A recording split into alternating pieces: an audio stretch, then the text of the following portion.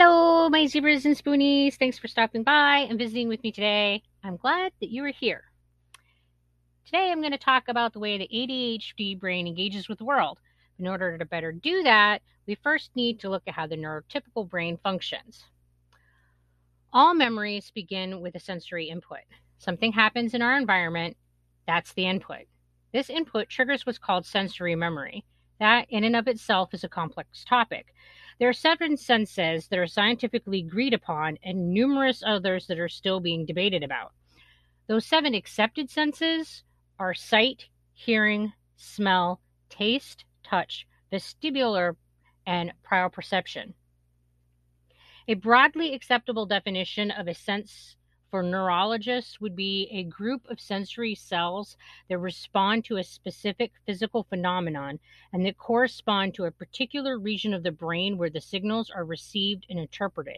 Those signals being received and interpreted is what's called sensory memory. This only lasts a fraction of a second. Once something comes into the brain's sensory memory, the brain will decide whether or not to direct attention towards the sensory input or not. If attention is assigned to the sensory input, that sensory memory moves into working memory. If attention is not assigned, the sensory input is not consciously perceived by the person and does not enter memory.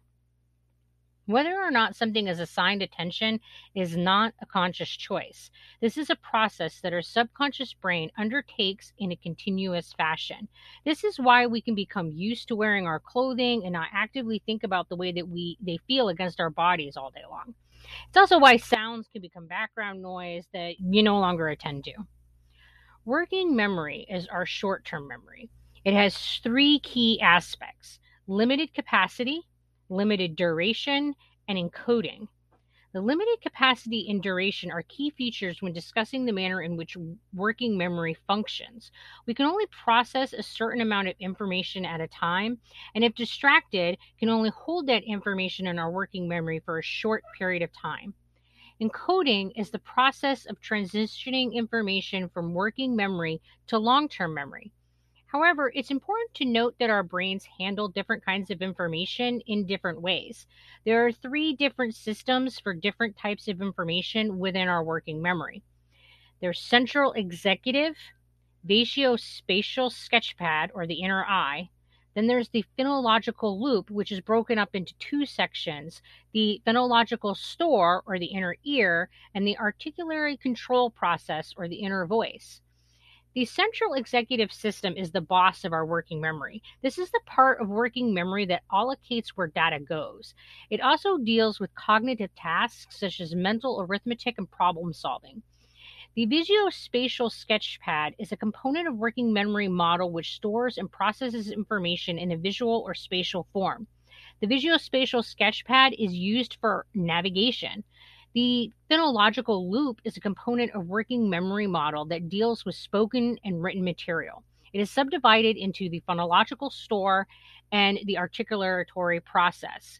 The phonological store, or the inner ear, processes speech perception and stores spoken words we hear for 1 or 2 seconds. The articulatory control process, or the inner voice, processes speech production and rehearses and stores verbal information from the phonological store. If working memory is interrupted, the person forgets the information that was being stored in their working memory because it wasn't encoded into long-term memory. This is why most people have a difficult time recalling people's names. When you're introduced with someone new, you're rarely given the time to encode their name to your long-term memory. Instead, you're usually bombarded with additional information that exceeds the capacity of your working memory, which makes it difficult to encode the name to long-term memory. Information between long-term and working memory is a constant flow of traffic. As new information comes in, it is encoded and stored as memories in long-term memory. When we recall information, it is pulled into our working memory where we can contemplate and manipulate that information, often creating additional or modified long-term memories. This is how the process of associative thinking works. That's how things work when you have a neurotypical brain. But things are different when you have ADHD. To look at those differences, let's start back at the beginning. All our memories begin with a sensory input. Something happens in our environment. That's the input. This input triggers what's called sensory memory. But for most people with ADHD, there are sensory processing disorders. Sensory processing disorder is a condition in which the brain has trouble receiving and responding to information that comes through the senses. This often means that the sensory memory is never formed or is distorted. This can affect any of the seven body senses. Sensory processing disorder is often downplayed, but when you consider the way that the brain collects and processes information to create memories it becomes obvious how much this impacts those with the disorder. When something comes into the brain's sensory memory, the brain will decide whether or not to direct attention towards the sensory input or not. If attention is assigned to the sensory input, that sensory memory moves into working memory. If attention is not assigned, the sensory input is not consciously perceived by the person and does not enter memory. ADHD is a disorder of attention regulation. Oftentimes, attention is assigned to everything that is coming in, and the person is flooded with sensory information.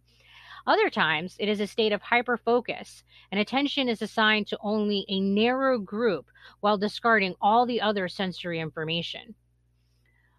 When attention is assigned equally to all incoming sensory information, working memory quickly becomes overwhelmed and the person loses the ability to encode new memories because the input exceeds the brain's working memory capacity.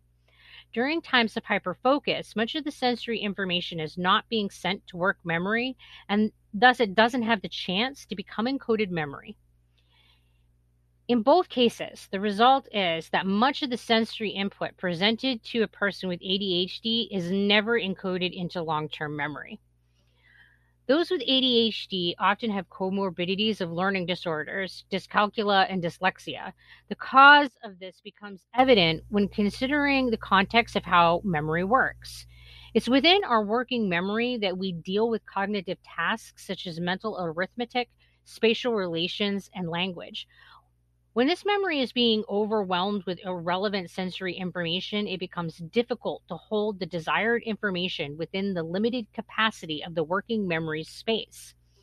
When hyperfocus is engaged and new input is denied, it becomes difficult to engage with conversation or to navigate your space. Our working memory is our active brain. If it is given too little or too much sensory information, it is unable to complete a task. Now, consider the way that working memory is used to access long term memory. If the working memory is overwhelmed or being blocked with hyperfocus, it becomes difficult for the brain to access those long term memories. All of this means that individuals with ADHD have impaired working memory that results in difficulties tracking conversations, making new information, recalling memories, and making decisions. These difficulties all stem from the brain's inability to regulate its attention to sensory information.